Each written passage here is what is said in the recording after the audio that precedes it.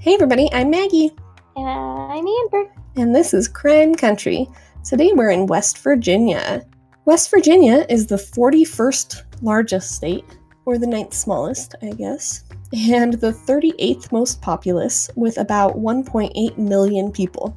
West Virginia became a state in 1861 at the start of the Civil War, when that section of the state wanted to separate from the Confederacy, and they did so.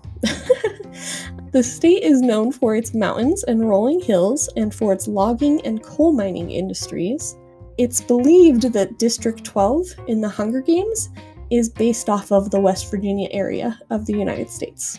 Oh, that's interesting. Yeah, coal mining and stuff in the yeah. All right. And when John Denver recorded the song "Take Me Home, Country Roads" about West Virginia, he'd never. That song. It's such a good song. He'd never actually been to West Virginia at that time. Yeah. If you visit West Virginia, you could take part in many recreational opportunities, including skiing, whitewater rafting, fishing, hiking, backpacking, mountain biking, and rock climbing. Ooh. There's also many historical sites in the state. It was a border state in the Civil War. Or, if you go to West Virginia, you could visit the Trans-Allegheny Lunatic Asylum, which... Ooh, that sounds interesting and scary at the same time. Yeah, so it's crazy looking. I almost did my story on it, it just wasn't long enough, but I'm going to tell you a little bit about it right now. So it was later renamed the Weston State Hospital, and it was this gorgeous hospital built in 1858. And it was designed to hold 250 people, mental patients, basically. And it was designed specifically to change the way that people were treating mental illness at the time. So it was built with these really tall ceilings, open air windows, so people could have fresh air and lots of nature views from their room and have space to do their recovery and stuff. That's nice. Because I'm sure that makes such a difference, just having the nature and the openness. Yeah, and just some air. And, in 1858, they were diagnosing a lot of things as mental disorders that they didn't fully understand. And so it wasn't always a long-lasting thing. It was addiction or, mental lapses or anything. They would be oh, they're crazy, put them in the mental hospital. And so this was designed specifically to treat it better and help people recover instead of just putting them away in a hospital. But over the years, it just got more and more crowded. They just kept sending more and more and more people there. And by the 1950s, so almost 100 years after it was built, it housed 2,600 people at one time. Holy shit, and it was built for 250? Yeah, so they had people sleeping on gross dirty floors. Obviously the staff couldn't even keep up with the demand of everything. Oh my God, I bet it was disgusting. Yeah, it was built with an on-site greenhouse and farm area so they could cultivate their own food, was the design originally. But then when it had that many people, there wasn't enough people with enough time to cultivate the food. And then it wasn't producing enough food to take care of everybody. So people were going hungry, and it was disgusting inside because the staff couldn't keep up. And the really bad cases, so criminals were being sent there, plus people who were mentally ill, plus addicts, all sorts of people. And so the people who were really unwell or dangerous were just getting literally put in cages. Oh my God. To keep them away from everybody else. Terrible. Yeah, and then 6 people were being put in a room that was built for one person. And then in the 1950s, they started the West Virginia Lobotomy Project. And so they started doing lobotomies on people where they jam metal into your brain. Oh, thank you. Yeah, so a bunch of people who were physically healthy were left permanently injured and or dead from all the lobotomies they were trying in this hospital. And that went on for a while, and the hospital was used until 1994. Holy shit. Yeah. And how? Not in a great capacity. And then it was finally shut down, and now it has 1994? 1994. That's not even that long ago. No. respectively. Yeah, like that's so recent. That's And crazy. it was not being used well. I think they had stopped the lobotomies by that time, but it I would was hope so. Jesus. still overcrowded and just like disgusting and shitty. So finally they shut it How down did in they pass like a health inspection? I don't think they were. But Oh. yeah, so it has this crazy history and a lot of people like died there. And so now a couple rooms in the main level are used as like different museums for the period, and then parts of the rest of the building are open for historical or paranormal tours. So you can go big time. And it's like this cool looking building. Like it was fancy. When they built it, it looks like some old English manor. It's all huge with like steeples and bricks and like beautiful, but like creepy at the same time. So yeah, if you visit West Virginia, you could check that out. I can't believe that it was functioning until 1994. That's freaking insane to me. Yeah, you should look at it. Oh, it looks like a pretty cool place. Right? Isn't it pretty? Wow, that's gorgeous. Yeah. That thing's massive, but I mean, not 2,600 people massive. Yeah. And some of the rooms still have like operating tables and like crazy stuff in them. Because they just like left it one day. In 1994, it got shut down and they just left it and left everything that was in there.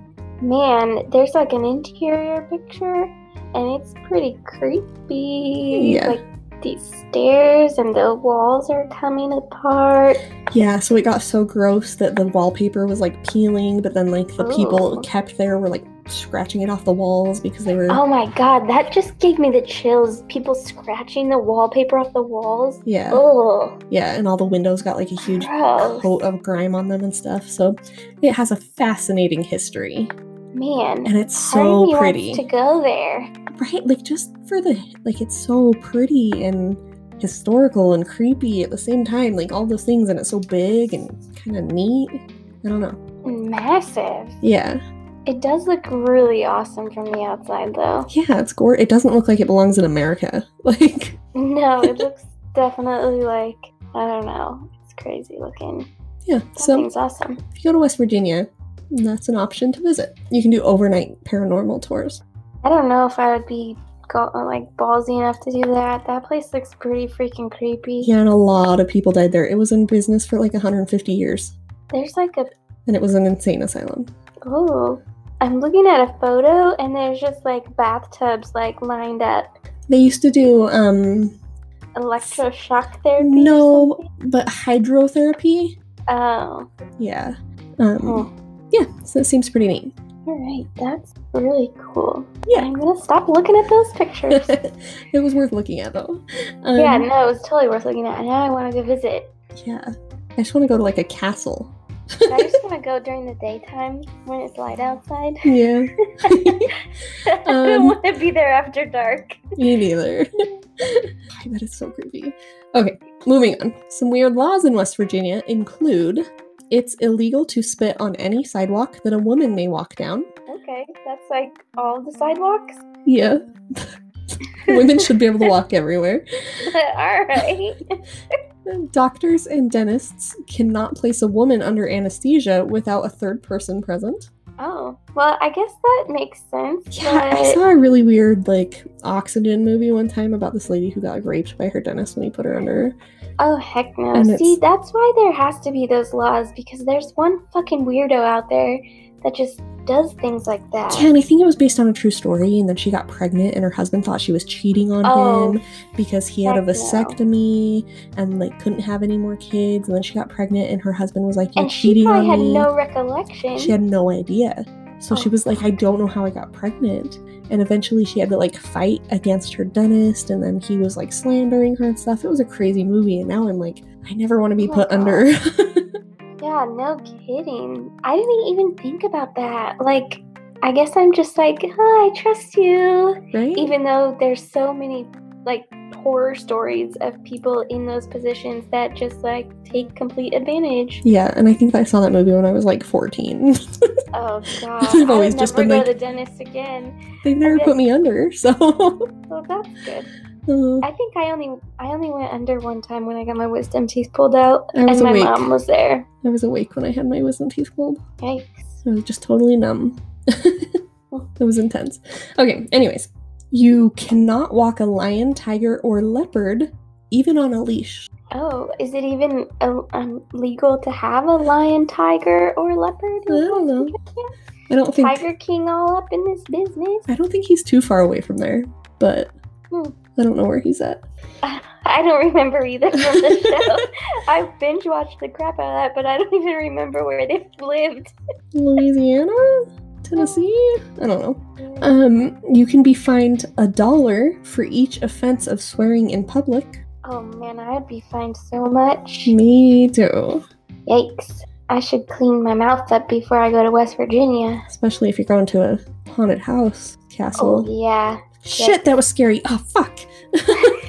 Oh, damn it. A person may not hold public office if they've ever participated in a duel.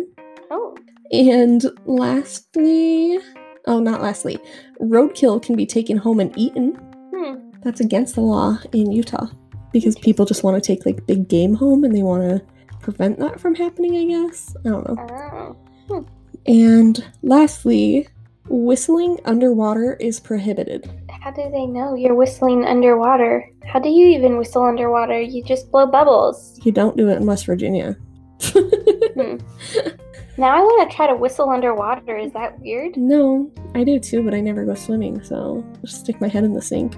Yeah, just next time you're taking a bath, you just sink a little lower. I'm gonna try it, and I'm gonna send you a Snapchat. And then I'll drown, because I'm usually drunk in the bath. Oh, yeah, let's not let you do that then. So this is West Virginia. Thanks for bearing with us. Alright, you're up first this week. Okie dokie. So, this week, my story is as weird as it is awful. Sweet. So, yeah, it's gonna be a pretty bad one this week. I just can't comprehend or wrap my head around the thought process of these people. So we'll see how you do with it. Okay. It's pretty freaking gross and awful and terrible, and yeah, so let's just jump right into it. All right, I'm intrigued. So, Larry McClure, I think that's how you say it, McClure, McClure. Yeah.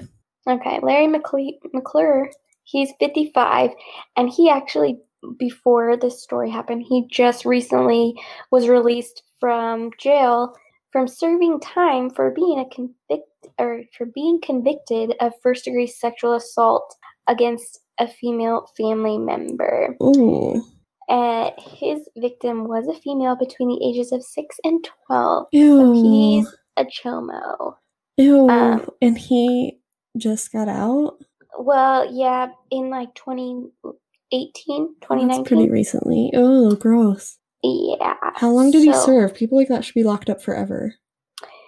Like they prey on the most sensitive people in society, the most vulnerable people, right? Some of the most vulnerable people in our society.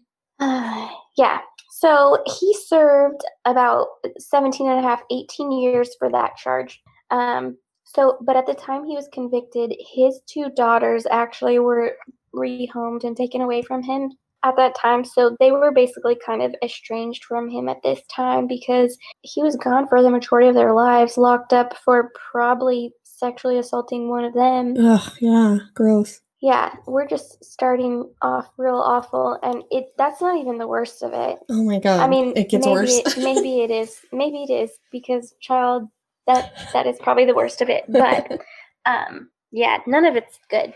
It's just all bad. Yeah, it's just all not great. That's a pretty good podcast. It's called It's All Bad.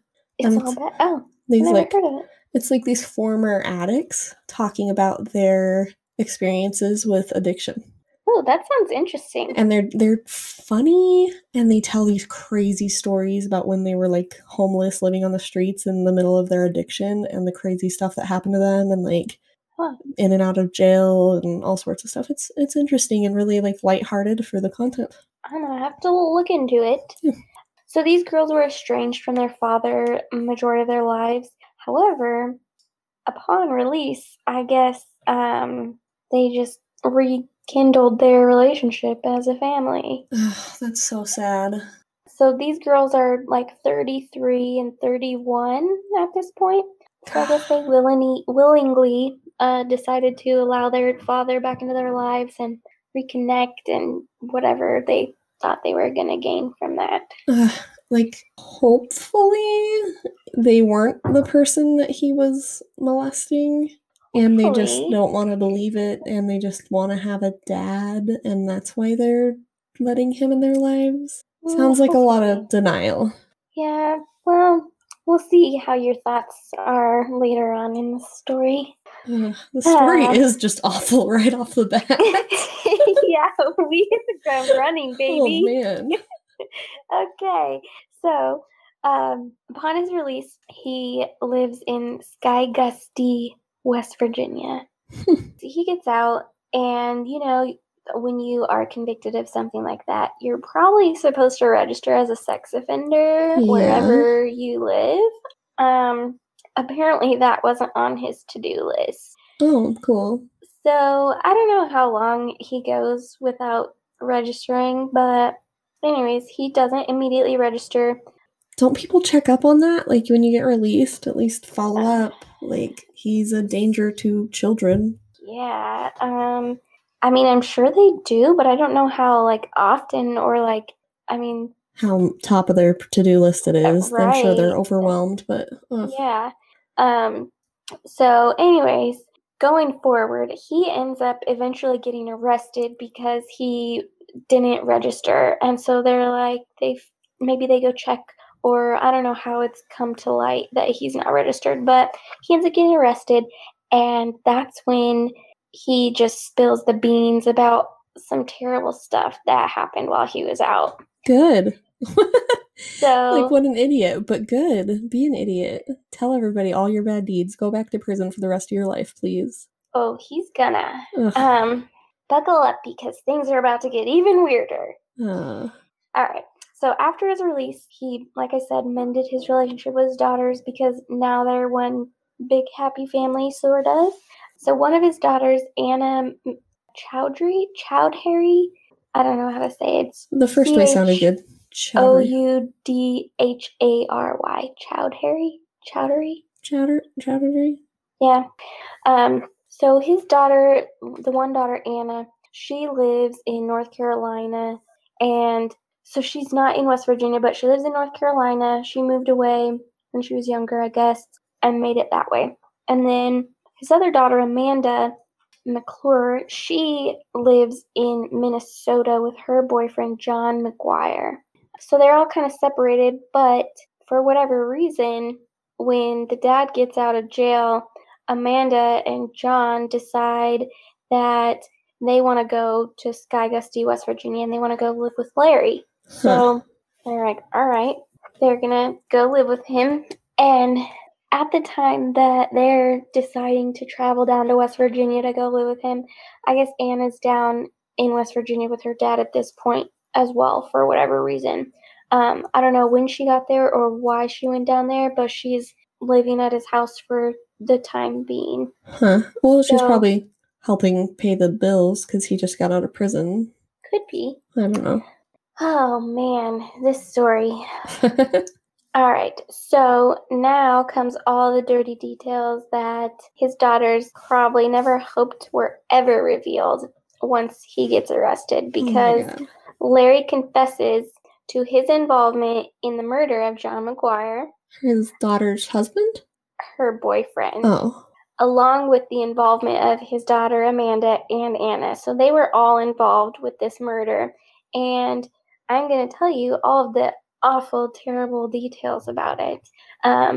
But the craziest thing about this is if Larry didn't get rearrested for his child not registering as a sex offender, who knows if they would have ever got caught. Yeah. Because, like, months go by. After they do this deed, months go by. It wasn't even on anybody's radar. That's crazy. So it was slightly on like this guy's daughter's radar. Like she posted and was like, I'm really concerned about my dad's well-being. So she posted on Facebook, but I don't really think that there was really much done. Like if he was ever considered like an actual missing person or. Yeah. I'm guessing that he wasn't the most upstanding citizen if he was just like dropping everything to go hang out with this convicted child molester in West Virginia. You know, he probably wasn't on top of the world, so. Yeah, they definitely were not on top of the world. Yeah. So, now we're going to back up a little bit. Amanda and John McGuire were dating. They were living in Minnesota, but in late January, early February 2019, they decided that they were going to go to Sky Gusty, West Virginia. So they're driving, but their car breaks down. And so they end up calling Amanda's dad, Larry, and is like, hey, we're broke down. Can you come get us? And so they drive down to Indiana, pick them up, and then they go back to Sky Gusty, West Virginia, and they're all living in Larry's house. So from the information that was provided in one of the articles I used by Anna, she says that Amanda and John were coming off from meth pretty hard when they were moving to West Virginia. So they're drug addicts. Yeah. They're like coming off detoxing, I guess, so to speak. I was gonna say drugs when I was saying like they're probably not on top of the world. They probably do drugs, and drug addicts kind of disappear sometimes, and people are less concerned when they just go missing because it might not be the first time he just left the state and didn't show up for months at a time, you know, or people think maybe he got arrested, maybe he was in a drug deal gone bad, maybe he overdosed somewhere, you know, like it's sad. It is sad. Addiction is a real problem, but it can be. Yeah, just kind of glossed over, I guess. So, they were coming off of meth pretty hard, and it didn't take long for them to start trying to cook up some more once they got to their new home in Sky Gusty, West Virginia. So only like 10 days go by. So, I mean, 10 days, that's pretty good, I guess. Yeah. But they could try a little harder, you know, I think. Man. But so about 10 days after they get to West Virginia, the dad helps them buy like supplies and shit to cook up meth in his house. So they buy all their stuff, whatever you buy to cook up meth. I have no idea. Yeah, I don't know. I did not watch all of the seasons of Breaking Bad. I actually didn't watch any of that show, and I don't know if I feel bad about not watching it or if I want to start now. I watched like the first season. It's intense, but it's a lot like Weeds. Did you ever watch Weeds? I didn't watch that show either. They're like super dramatic, and there's like always this huge problem they're running from, and you're like, oh my god, how are they going to get out of this sticky situation? And it's like the walls are coming in from all angles, and then all of a sudden something amazing happens, and ta-da, they fixed it. They're out of that situation. On to the next one. And then it's just like... Isn't there like 7 seasons of that? Yeah. I mean, of what I watched, it might have changed some, but it just got... It's like, craziness, craziness, craziness. Oh, he escaped somehow. Oh no, new crazy, crazy, crazy situation. Oh, he escaped again. And same with Weeds. But that's just my personal opinion. I also like prefer comedies to serious shows. Yeah. They're too much for me. Life's too serious. I like comedies in my TV. Makes sense. A little break. So now they're trying to cook up this meth, but for whatever reason, I guess it wouldn't crystallize or coalesce or whatever they call it. So something goes wrong, and then Amanda, she's like, all right, this is a bad batch, but she doesn't totally trash it. She keeps like the liquid that they created in a jar and is like, this is a bad batch, but we're going to go ahead and keep this liquid in this jar. Sounds safe. Yeah. So just keep that in your little back pocket. Okay. So all is well, I guess, or so we think. Just living happy in their little meth factory together.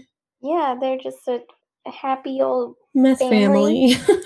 just living their best lives. But This story's rough. oh, it gets worse. I'm telling you, this story is fucking weird and terrible and like makes you just want to just say, what the fuck? Yeah, I'm kind of already there, but let's... Yeah, it'll continue just like that. Let's keep going, trucking on. So, we're still full throttle in this story. So, it's February 14th, Valentine's Day 2019. Does it get real romantic? Oh, it gets so romantic and so fucking weird. So Larry decides he's gonna do something nice. He buys some steaks and some potatoes and some wine, and he's like, all right, we're gonna have a nice Valentine's dinner together. La-di-da. So they do have a nice dinner. They cook up their steaks, they have their dinner, they do their thing. But then, like after dinner, that's when things take a turn and they start to get really interesting. Huh. Prior to dinner, John had let Amanda's dad know. And I don't know if it was the same like day or if it was like a few days prior, but basically John had let Amanda's dad know that he was in love with her and he had intentions of marrying her at some point. Well, he wanted to marry her. When you're living in a girl's dad's house making a bunch of meth, you gotta make your intentions clear. Yeah, apparently. So he's like, man, I'm all hopped up in meth and I really love your daughter and I want to marry her. I just love her. So there's a couple different like things that may or may have not conspired. So the first thing is that John tells Larry, the dad, like, oh, I really love your daughter. I want to marry her.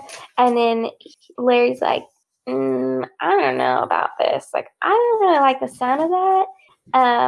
What the fuck, Larry? You've been gone for the last 18 years. Let your daughter marry whoever the fuck she wants.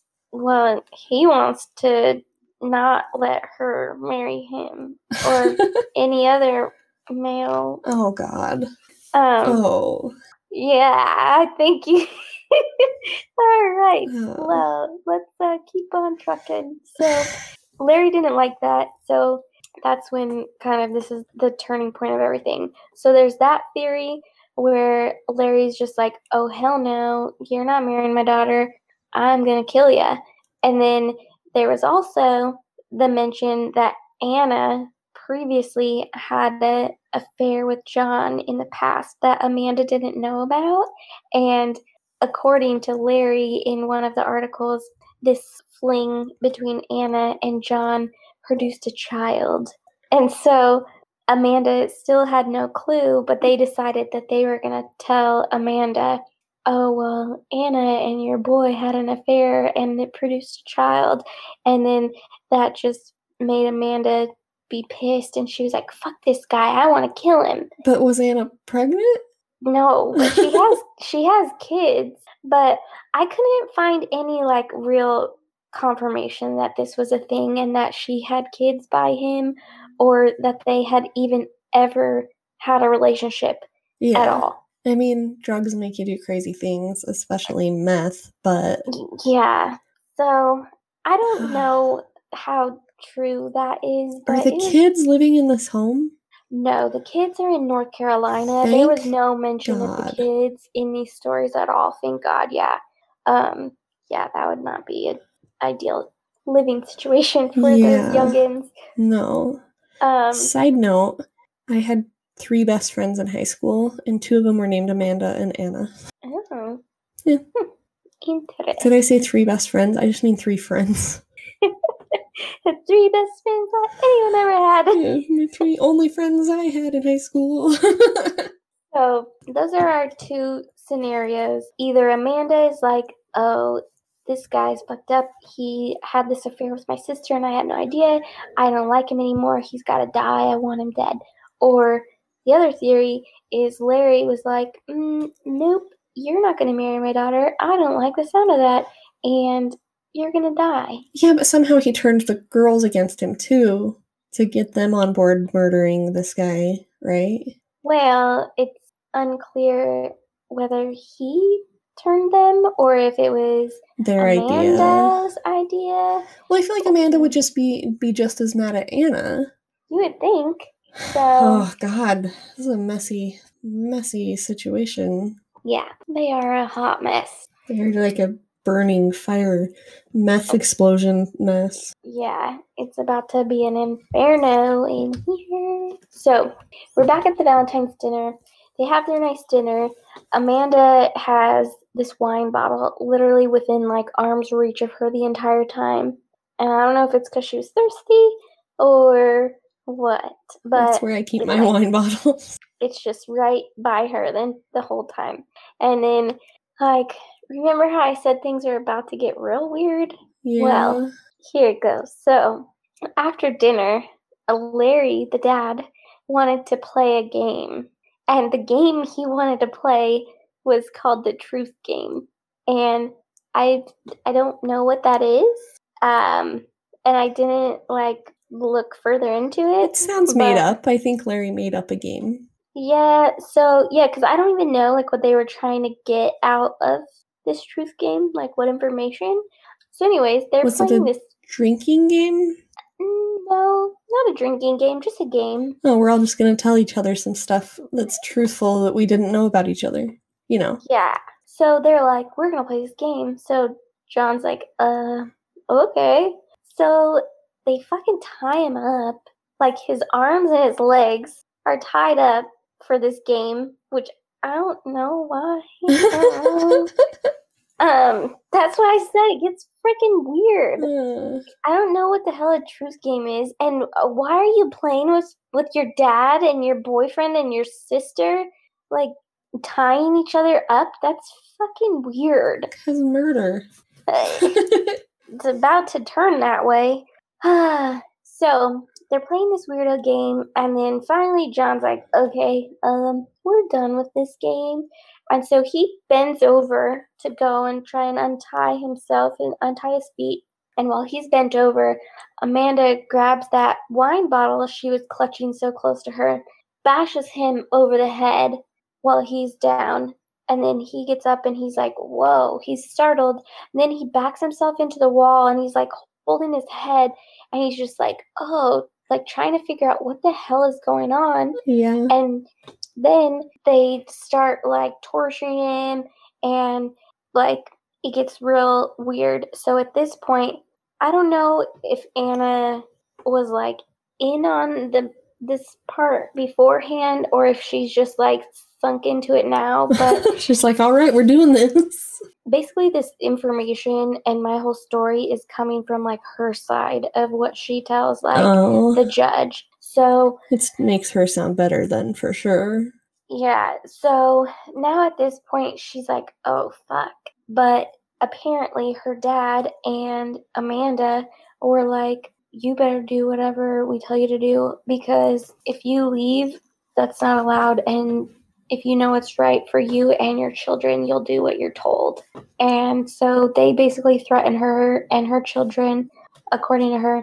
And so she's like, oh shit, okay, I'll do what you say. Like, don't tie me up. Don't do this weirdo shit to me. Yeah. I'll do what you say. So then again, after whatever hustle and bustle goes on, John gets tied up again. And I'm pretty highly certain there was like some drugs involved at this point, because they're playing this truth game. And I don't know what truth they're trying to get out of John, but then, once he's tied up again, Larry and Amanda are just like accusing him of being a federal informant, and they keep asking him to tell them who he is and all of this, being like weird, shouting at him, like accusing him of being this federal informant. So yeah, that's paranoid drug stuff for sure. And so John's like pleading at this point. He's like, please stop. Like, I don't know what you're talking about. Stop. Just quit. Like, here's my social security number. Here's this. Here's everything you need. Like, I don't care what you do. Like, here's all my information. This is who I am. Like, just stop. But they continued to scream and torture and do all of these things until all hours of the night until at least 6 a.m. the next morning. Holy shit, yeah, they're doing a lot of drugs. Yeah, so they just don't stop. They're up all night just doing this weirdo stuff. Who knows? I don't even know what else happened to John, if they just tied him up and screamed at him this whole time, or if they did other things. Yeah. I have no idea. I mean, they started off with hitting him with a wine bottle, so they may be hitting him and stuff. Yeah, they're probably doing some sort of other stuff, but I didn't get any details on that. So the next day, after this freaking shouting match and torturing of John for hours, they decide to relocate him into a bedroom, and they're gonna hog tie him with a rope around his neck. Like, they seem to think that he needs to be very constrained the entire time. Well, because he's younger than Larry, and Amanda and Anna are both women, so he could overpower any of them individually. Yeah, you're true. Yeah. He's 38, by the way. And so Larry's much younger. He's 60? 55. Okay, yeah. So he's much younger, and then the girls are 33 and 31, so they're even younger. Yeah, but men are just typically stronger than women, so he could overpower the girls and Larry, probably. Probably. So they hog tie him with this rope around their neck, and then Larry and Amanda are still on this thing, like telling him they're going to give him the truth serum, which was like sodium pentothal or sodium pentatol. I don't know how to pronounce it. I sound like a jackass. I don't know what it is at all. Is it real? But well, I think it's real. It's also known as the truth serum. So I don't know if it's a real thing or just like a mind game. Like, oh, we're gonna give you this truth serum, and then you're just gonna tell us all the truth. Is that a real thing? Sounds like Harry Potter. I don't know if it's a real thing or not, or just like a mind fuck. I don't know. So they tell him, we're going to give you this truth serum, we're going to put you in the back of my truck, and we're going to take you all the way back to Minnesota and just leave you there for someone to find you, for everybody to find you. And I'm like, I still don't understand, like, that part. Like, what's the point of doing that and then just taking him and leaving him? Like, honestly, that would have been the best thing they could have done for him. He's like, okay, please do that. Thank you. Yeah. Bring me back to my family in Minnesota and let someone find me. That'd be great. Yeah, thanks. Go ahead and throw me in the back of your truck. I don't care if I'm in the bed of the truck all the way to Minnesota.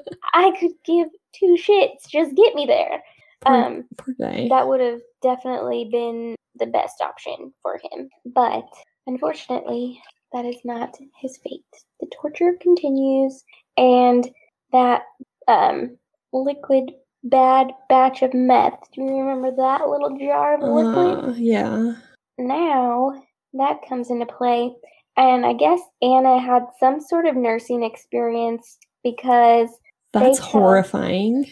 Yeah. So they tell her, so Amanda and Larry tell Anna that she's going to inject John's carotid artery. Carotid. Oh, carotid.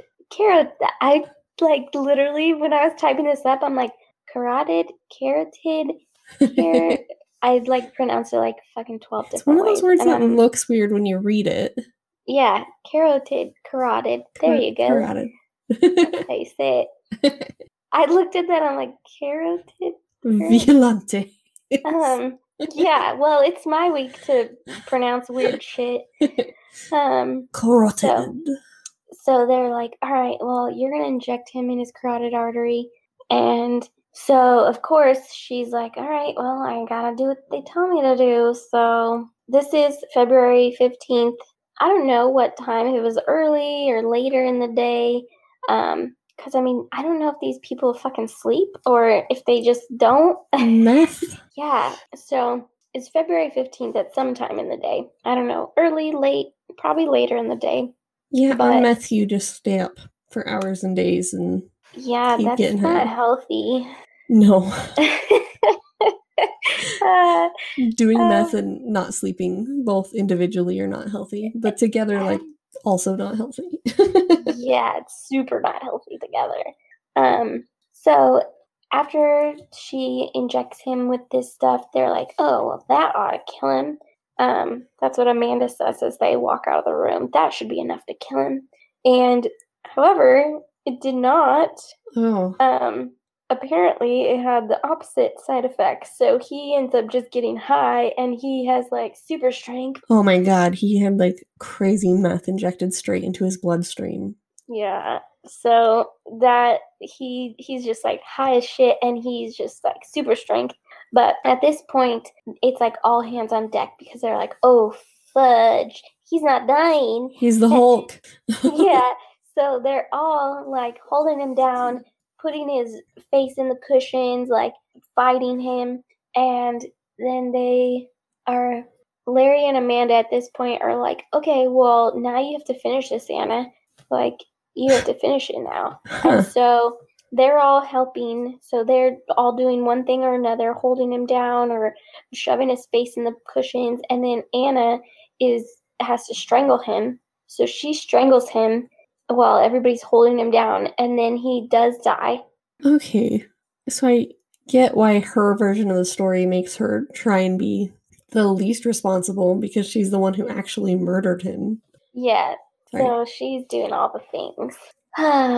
At this point, they do kill him, and I'm not sure how long after they kill him, they leave him there. I'm pretty sure, like, immediately after they make her take all of his belongings and go burn them in, like, a bonfire to destroy evidence. Okay, if you're leaving, keep going. If these awful people are making you do bad things, just leave and don't come back. Yeah, you could just be like, okay, I'll go burn his stuff, and then just go to the police. Bye! See ya! Oh, what a fucking concept, lady. Yeah. Hello. I'm just having a hard time believing she wasn't in on the plan to begin with. Yeah, I don't know. So they kill him. They were like, you need to get rid of his stuff, blah, blah, blah, go burn it. And then now she comes back from doing that, and she was tasked with getting his body into a trash bag. Okay, why is she doing all the heavy labor?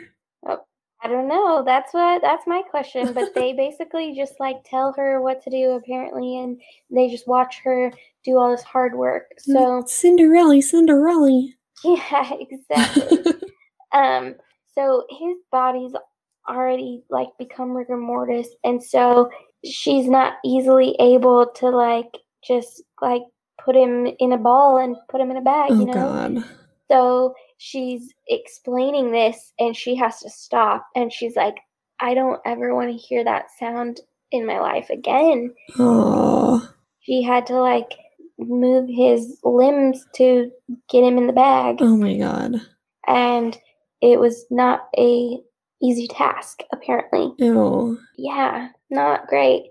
So after she does that, they're like, okay, go drag this to my truck. And so they drag the bag to the truck and they put him in the back of Larry's truck.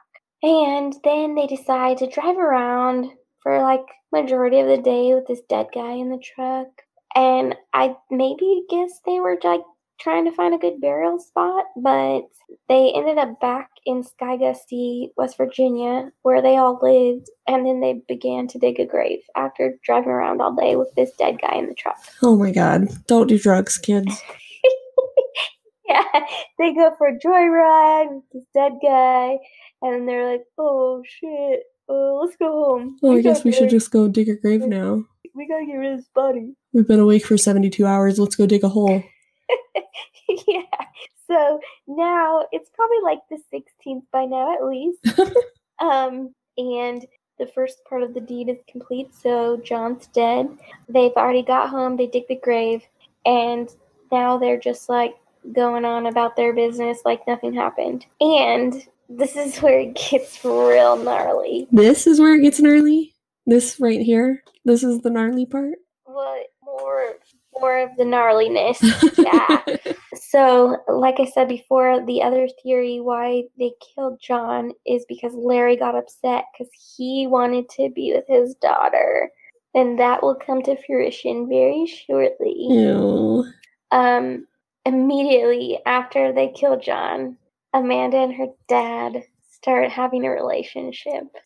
Like right after they bury him, almost immediately. After? Are we sure? I mean, it could have happened before, I mean, but they killed a man to be together, but yeah, barf. no words. Yeah, yuck. Blech. Like, she had to have been the kid he was molesting, right? I get it. Yeah, I think so. And, like, I don't know. he has 2 daughters. They're very close in age. Chances are they were both being molested by him as children. Oh, They grew yeah. up in drug homes without a dad. The only dad they knew molested them when they were very small. And then he went away and then all of a sudden came back in their lives and then wanted to marry one of them, basically. So, Yeah, it's disgusting. these poor girls, like, yeah, they made bad choices, but I mean, they didn't have the greatest hand dealt to them. yeah, like, just growing up in a drug home alone is so much to overcome. And then I'm just assuming there was drugs involved in their parents' lives when they were kids, based on the rest of the story. But, like, they were dealt a bad hand. Like, the chances of them overcoming and being good people in societies, slim. It's doable. People do it every day. People are molested and grow up to be great people every single day. But it's, I don't know. That's hard. I think Anna was not too bad off because there was a part of like her adoptive parents. They come to like the trial at some point or whatever, and they like tell John's mom like, I'm sorry for our daughter's involvement, blah blah blah. So I mean, I think she actually had maybe a decent life after she was adopted and she was away, but I just don't understand why she came back. Yeah. Like a I don't weird. know. Maybe she wanted closure or something. I don't know. And then she just got stuck. I don't know. Yeah, I don't know either. That's crazy. So, 2 weeks they buried him and 2 weeks go by and Amanda's on fucking drugs again because she's like, John's not dead. I need proof. Oh God. And so she tells Anna, she's like, you need to uncover the body. Okay, Anna could have left by now, so maybe she's not that innocent. She should have left. Like, I would have been like, peace the F out and go into the police station immediately after the Yeah, or be like, thing. well, they made me kill a person. I'm sorry. I'm turning myself in. I'm here. Please save me from these people. And then maybe you'll have a little bit of leeway with those police. I don't know. Yeah, no, she doesn't do any of that. She is totally just in for the long haul. So we've already had 2 weeks go by, and then Amanda's like, he's not dead. I need proof. Oh my so God. they go unbury the body, and then Amanda is just like, oh, his hair is the hair on his head is growing. He's not dead. He can't be dead if his hair is growing. And like, I don't really know how noticeable hair growth would be in like 2 weeks. Yeah. On a dead body. I mean, is it true your hair and nails keep growing after you die? I've heard that, but I don't know. But not like forever. Yeah, not like forever. And maybe on a dude who had like a really short haircut, it would be noticeable, but maybe. She's on drugs. I think she's just on drugs. She's totally freaking on drugs. Yeah, she's tripping. Mad tripping. Yeah, so she's just going ape shit and it's like, he's not dead, his hair is growing, how is he dead, blah, blah, blah. And so gross.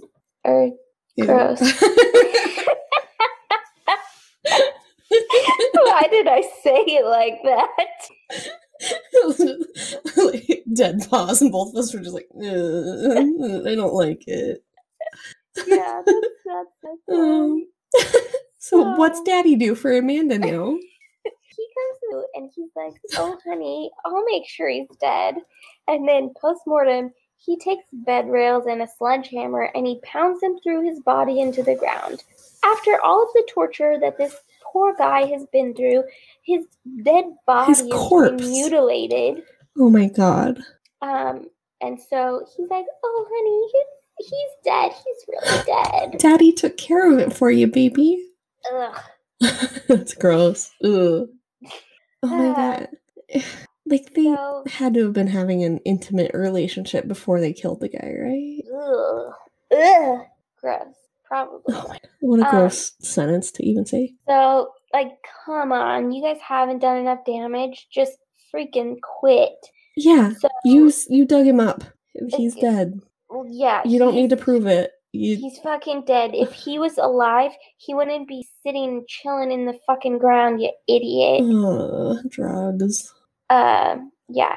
And mental instability. Like, Amanda is not okay. No, she's got some severe issues. She's in a relationship with her father, so. Married to her father. Oh my god, what? That's. How? Oh, I spilled the beans before my next sentence. So, after this reassurance was made, they all decide that they're going to take a trip to Tazewell County, Virginia, and Amanda and Larry, father and mother frickin' daughter, apply for a marriage license and get married. Don't you have to give your social security number on a marriage license? No. Like, doesn't that get checked? Like, I guess... Apparently, she put, like, another guy's name for her father on the paperwork or something. I mean, I bet they barely even check that because they just don't expect it to happen. And they just, like, people know it's not legal, so they don't do it because it's gross. It's definitely not legal in Virginia to marry your family member. But I guess nobody is really checking that. Yeah. Are they? I have no idea. I guess not very well. Yeah. So they get this marriage license, and they end up getting married on March 11th of 2019. So almost a month has gone by since John's been dead, and they're still just doing their fucking business, and they just got married. Ew. Ew. And they make Anna go be their witness. Make, quote unquote. Yeah, quote unquote, make Amanda go be their witness, and they tell her, you're going to be a happy witness for us. You're going to act like you love us. She's not leaving, so yeah, obviously she's not fucking going anywhere, guys. You don't really have to do much more convincing. Yeah, you're not pulling teeth here. So, yeah, gross. They get married, and then that's not it. That's not all. Oh, God. Does she get pregnant? Oh, God, no. Thank God. Thank God. Thank God, because that would be just like that would just be icing on top of the puke cake. Yeah. Ew. Yeah. Okay, so no, she doesn't get pregnant, but they decide that they're gonna dig John up another time. What? Oh my God. And this time they're gonna dig him up. They're gonna dismember him, and then they're gonna rebury him in 2 different places because Larry was doing landscaping to sell his home in Skygusty, West Virginia. And they didn't want the body found? Nope. So they were going to dismember him and disperse him in the landscaping. Ew. Yeah. I really hope there's no body parts in the landscaping at my house. Seriously. Like... Oh, God. What the fuck? Yeah. And this is like a long time after he died. Yeah. Well over a month. Like, and he's been dug up twice. Oh my God. So at this point, Anna is finally free, quote unquote, and makes her way back home to North Carolina. Well, you know, the newlyweds want to have some time to themselves. Yeah, they already consummated the marriage. Yeah, disgusting. Yeah, so gross. You're not giving West Virginia a good name. Well, this is all I could find, West Virginia. It was slim picking, okay? You want better stories, have more crime. Yeah. More crime, less incest, all right? So now Anna's like, okay, peace the F out, guys. Y'all are sick. I'm going back home to my kids and my adoptive family that just is so great. I have a hard time believing that. Yeah, I didn't really get too much information, so I can't judge whether they're great people or not great people. No, I'm sure they're fine. I just have a hard time believing that she was like, you guys are gross, I'm out of here. Oh, because she stayed for a really long time. Yeah, she was probably just like, all right, bye, guys. Yeah. And it was nice seeing you. Nice visit. I just remembered I have kids, and you guys are out of meth for me, so I'm going to go home now. Yeah, see you later. Okay, thanks. 'Cause Bye. really, her adoptive parents were probably nice, and she probably could have called them at any time and was like, please help me come home. And they would have sent her money to get home or something, you know? Or she could have called him and been like, oh my God, please send the police here. Yeah, like she could have got Like, at. so Like, many things. I just don't believe she was an unwilling participant for like 2 months. That's hard to believe. I don't think I buy it either. So now they're married. Months go on. Anna's back in North Carolina. And then we fast forward to the very beginning of the story when I told you Larry got arrested. Yeah. So that was in like September, I think. Holy I'm cow. guessing. Yeah, September. And they killed him on Valentine's. Well, like February 16th or 15th. Yeah. In those days. So like a long time. And like I said, no one was really like looking for him. So if Larry didn't get arrested and didn't confess to this stuff, who knows if his body would have been found or when it would have been found. And these three people could have just been continuously living their life out. So in September, they finally get this confession. They get all the details from Larry, and they discover McGuire's body, John McGuire's body, where it was buried, the remnants of it. And so then, like, shit goes down, and they're like, all right. So Larry, he's like, no, I don't want a trial. Like, he writes this letter, and there's like a portion of it that's just like, I don't want taxpayers' money used, blah, blah, blah. I plead guilty, no contest. Like, just avoid the trial, convict me, blah, blah, blah. That's weird. Huh. Yeah, so he pleads guilty, no contest, to avoid the trial, and he's convicted of first-degree murder. So he was sentenced to life without mercy on August 12th of 2020. Wow. Yeah, and then Amanda, she was sentenced to 40 years in prison for first-degree murder. And Anna, I didn't find exactly what her sentence was, but I believe she did plead guilty, and so she could face up to 40 years in prison, but I couldn't find her actual sentencing. Huh.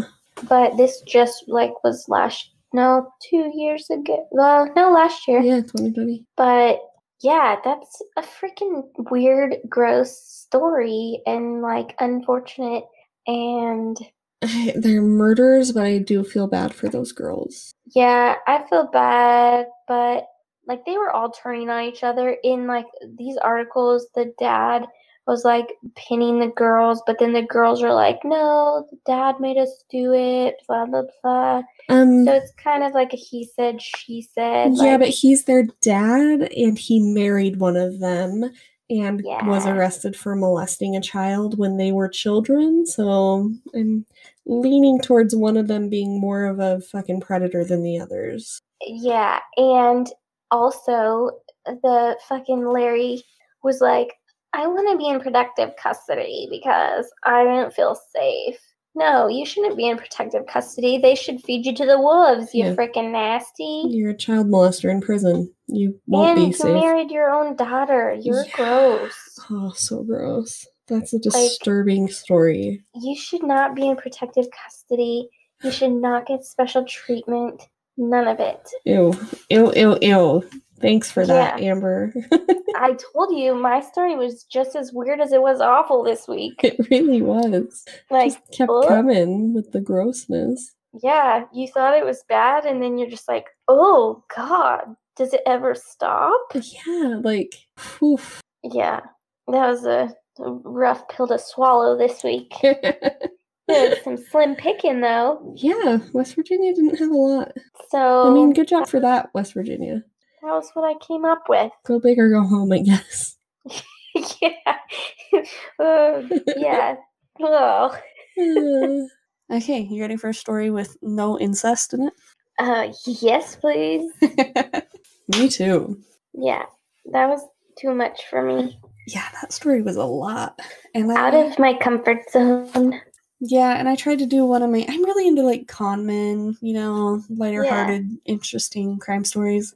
Couldn't find one in West Virginia. I had to go with a murderer. They just don't have a lot of crazy crime in West Virginia, so. Yeah, it was rough Slim pickings, man.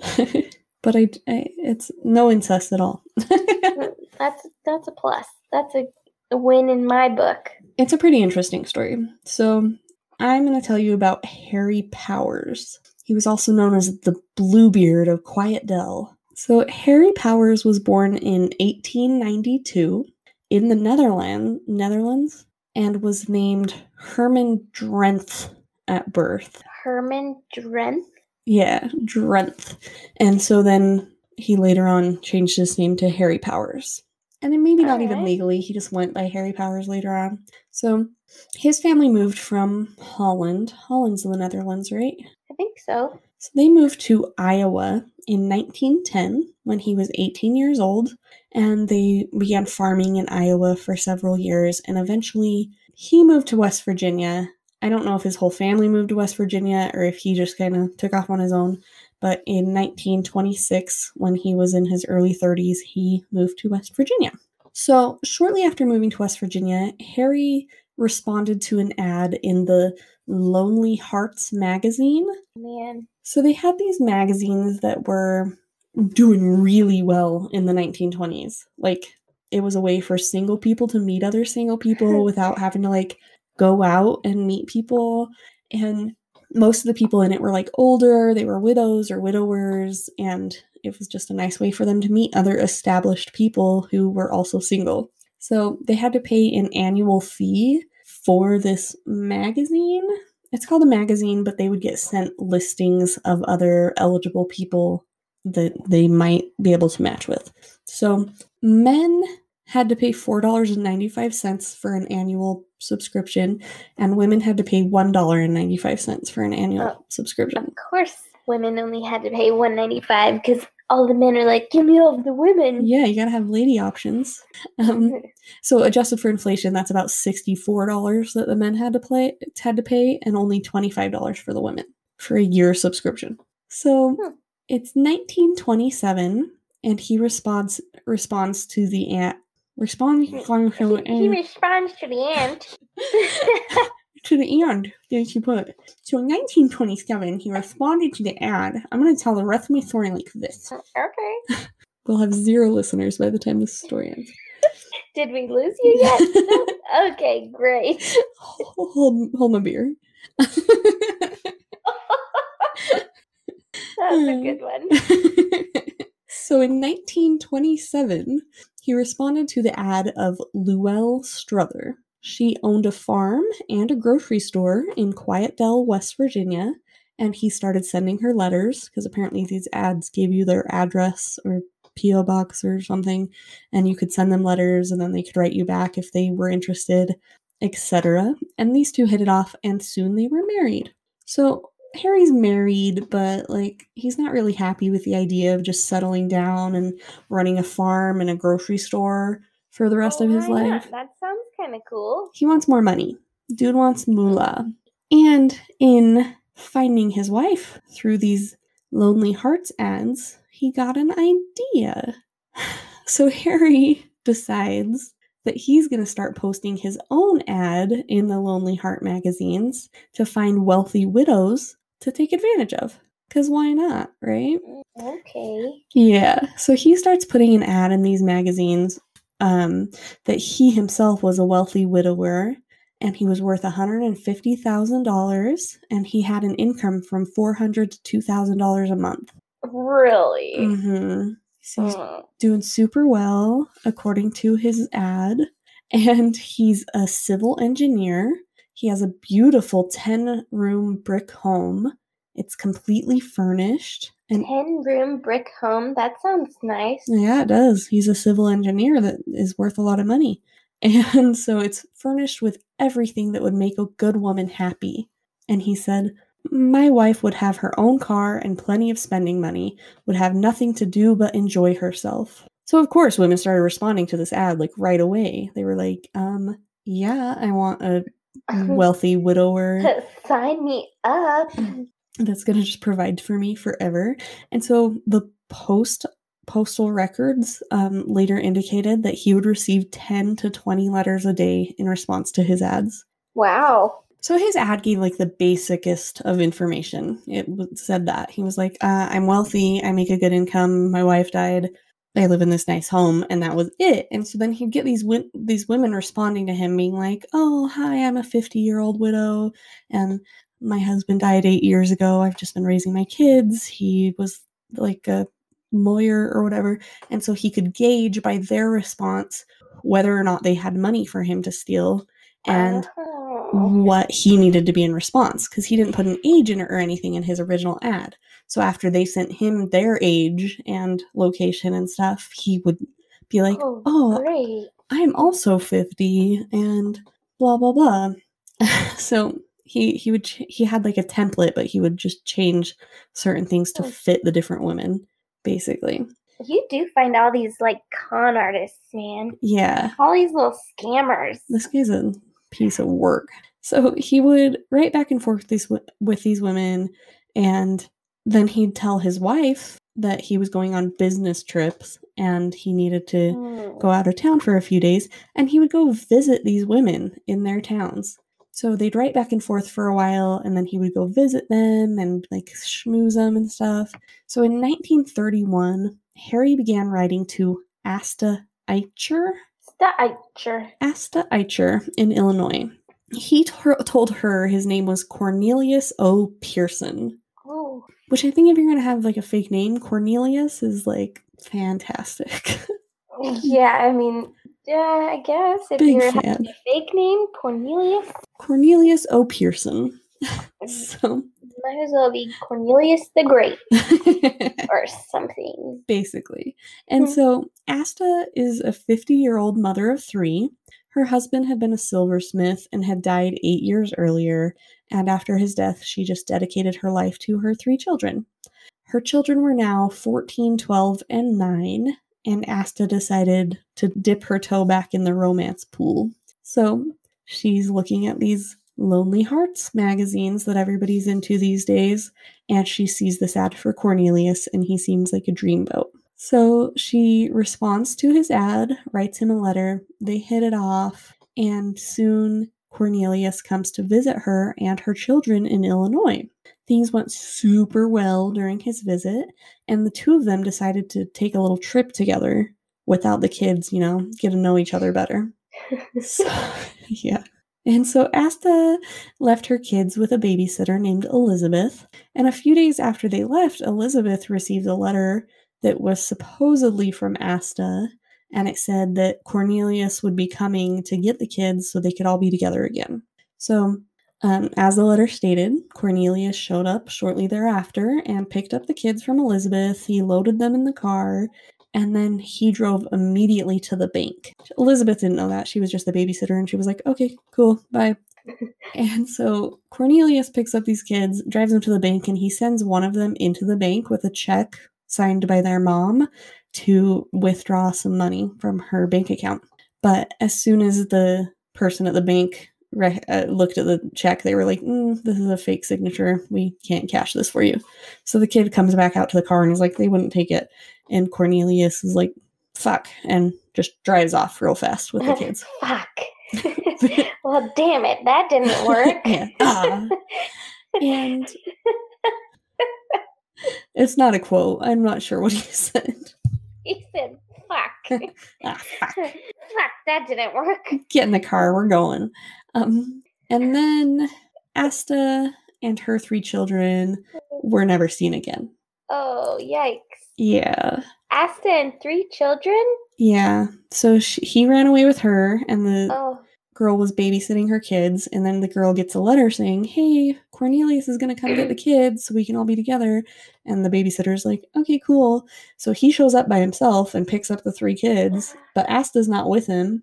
Oh, no. Yeah. And then he tries the bank stunt. Fuck. And then they drive off, and Asta and the kids are never seen again. Yeah. So around this same time, Dorothy Lemke in Northborough, Massachusetts, was looking for love. She was also a 50-year-old widow, and she responded to a Lonely Hearts ad. And soon she was falling for a wealthy man who lived in Iowa. Cornelius O. Pearson? Yep, that was his name, weirdly enough. Oh, he kept it? He didn't switch it up? I think he used this one for a little while, but okay, so just disclaimer, this story is very old, and there's a lot of conflicting information on different articles. It's brief, like I really had to read a bunch of different articles and then put them together in chronological order because some of them went into details about like his relationship with Asta, and then another one went into his relationship with Dorothy, and then one of them skipped over the relationship information and just went into the other stuff. So I really had to do my best to find the true story. So that's what we got. So I think he was going by Cornelius with Dorothy as well. But he said he lived in Iowa, not West Virginia. He'd told Asta that he lived in West Virginia. So, just a weird discrepancy. Slight differences. Yeah, people like you do. move states all the time. Hello. I'm like the prodigy of that. Some people do that. Cornelius was one of those people. Cornelius and Amber moving across the country. F my life, man. So after they wrote back and forth for a while, he convinced her to come to Iowa with him so they could get married. He told her, like, he went and met her in Illinois where she was living. Or no, she was in Massachusetts, sorry. So he goes to Massachusetts after him and Dorothy have been writing back and forth for a while. And he's like, oh my God, I love you so much. Let's get married. You should go take $4,000 out of your bank account to help us get started in this whole married life thing. What? And I'll take care of you from then on out. We just need $4,000 cash to get all our stuff moved and stuff, And she was like, sounds legit. Okay. I'd be like, how about 2 from you and 2 from me? Like, you want 4 from me? The fuck you. And this was 1931, so $4,000 is about... It's a lot of money. It's about $68,000 today. Whew. Yeah. So it's probably like her life savings, really. Fudge. And she withdraws it, and then they go travel on their way. She thinks they're going to Iowa to get married and spend their life together. And then, unfortunately, Dorothy Lemke was never seen again. Of course, she was never seen again. Oh, boy. Yeah. So about 2 months after this, so this happened around the same time, like very, very close together, the whole Asta thing and then the Dorothy thing. So about 2 months after Asta and her children had gone missing, people started to notice. So at first, the rumor going around was that they were on a trip to Europe, which I think is what he must have told the babysitter. And that's the only way I can imagine people like hearing about it. Like, oh, they're going on a trip to Europe with the kids to celebrate their new marriage or whatever. So, yeah. But they were gone for like a really long time. Even if it was just a trip to Europe, they would have been back by now. And so people were starting to get kind of concerned. And before Asta had disappeared, she had been renting a room to a man named William O'Boyle. And she'd told him that he had to find another place to live because Cornelius was going to be coming and renting that room from her. And so, sorry, get out. Bye. Peace out. Yeah, sorry, William. And so he did. He found another place to live and he left. But then, and in July, she goes off with Cornelius. And in August, William came back to her house to get some of the tools that he had left behind. But when he got to her house, she wasn't there. The kids weren't there. But he ran into that Cornelius guy again. Oh. And he seemed to be emptying out the house, like getting rid of the stuff, gathering all the valuables, and tossing out everything else. He was. So William's like, hey, Cornelius, where's Asta and the kids? And Cornelius is like, oh, they moved to Colorado. They asked me to take care of the property. So, like, he even pulled out a letter that Asta had supposedly written. And he was like, yeah, see, I've been paying the property taxes and the mortgage, and I'm just tidying up the house now to rent it out. And William's like, that's weird. William didn't really buy the story. He was like, that doesn't make sense. And so he asked for more details about where Asta specifically had moved to, and Cornelius got real weird and wouldn't give him any more information. So William's like, yeah, I'm going to call the cops. So William goes to the police and he tells them, like, hey, Asta Ikers and her kids are gone. I haven't seen them since July. And this guy Cornelius is at her house. He said he was from Fairmont, West Virginia, but his story seems weird. Will you guys look into it? And so the police are like, yeah, for sure. So they call the police or something. They reach out to someone in Fairmont, West Virginia, and they're like, hey, we have Cornelius O. Pearson here from Fairmont, West Virginia, and we're just trying to follow up on his wife or something. And the police in Fairmont are like, yeah, there's nobody here by that name. And so they're like, huh. So then they go and search Asta's home, and they find all of the letters that she had been writing back and forth with Cornelius. And they were able to track the letters back to Quiet Dell, West Virginia, instead of Fairmont. And so when they asked around Quiet Dell, everybody was like, that description of that guy sounds a lot like Harry Powers. We don't have a Cornelius, but Harry Powers is probably your man. So they were like, okay, so we know Cornelius isn't who he says. We're pretty sure he's Harry. Let's go arrest him. So they arrest him. Pretty sure. Yeah. They can just arrest him?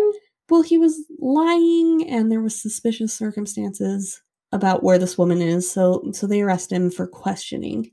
And I'm not sure if he's already back in West Virginia at this point, or if he's still in Illinois at Asta's house. I'm unsure. But he gets arrested, and they start questioning him about what's going on. I think when they looked more into the letters, they were able to confirm it was Harry Powers. So they knew he was lying about who he was, and now he's involved in a missing woman case and her kids. And now they're like, oh shit, honing in. Yeah. So they're questioning him, and he at first is insisting that Asta and her kids went to Colorado.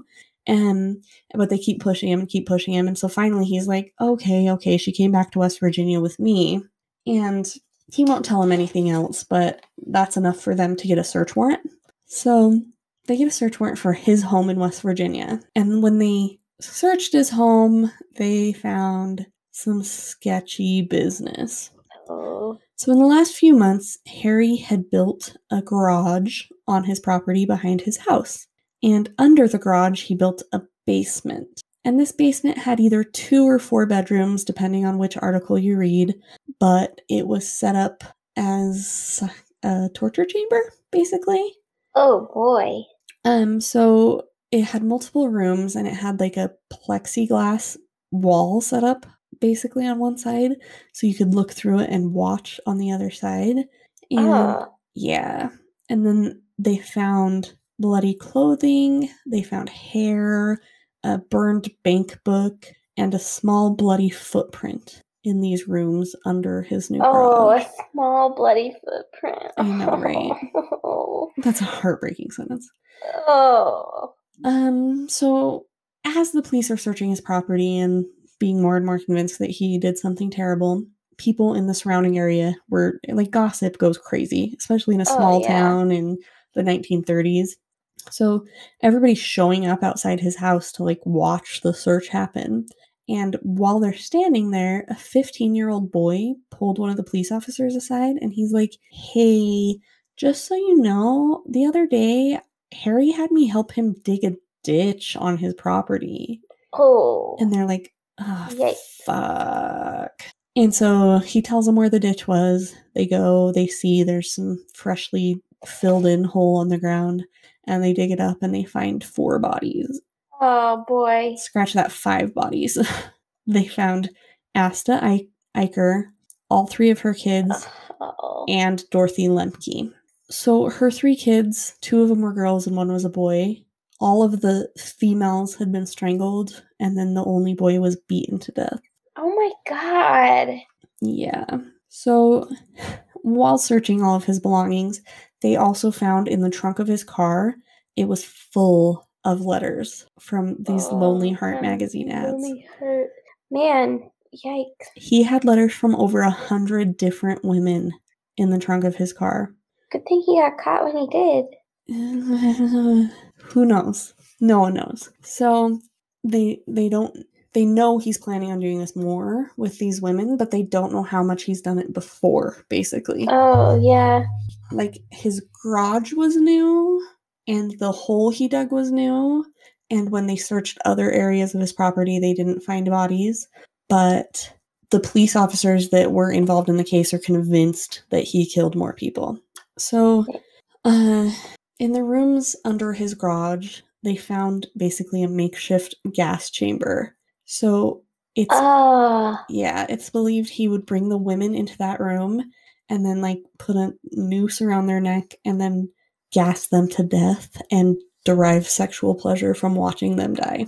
That sounds terrible. Yeah, one article said that he was quoted as saying that watching them die beat any cat house he was ever in. What? Another article said that he tried... What's a cat house? Like a whorehouse. Whorehouse? Yeah. Or like a strip club, maybe, but one of the two. But another article said that he tried to let Asta's son watch with him.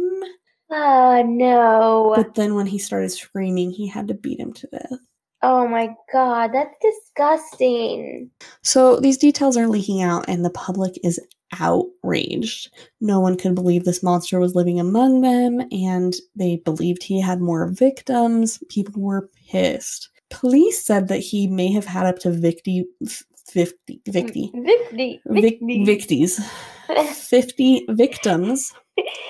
Victies.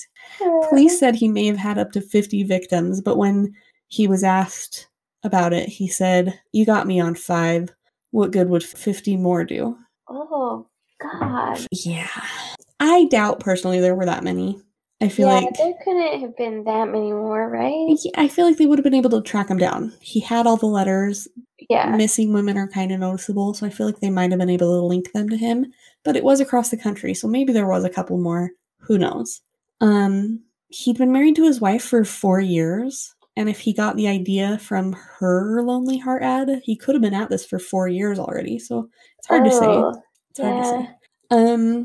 One of the articles said that they found the belongings of a bunch of other women in his property, but only one article said that, so again, it's just one of those things that I'm like piecing together the information.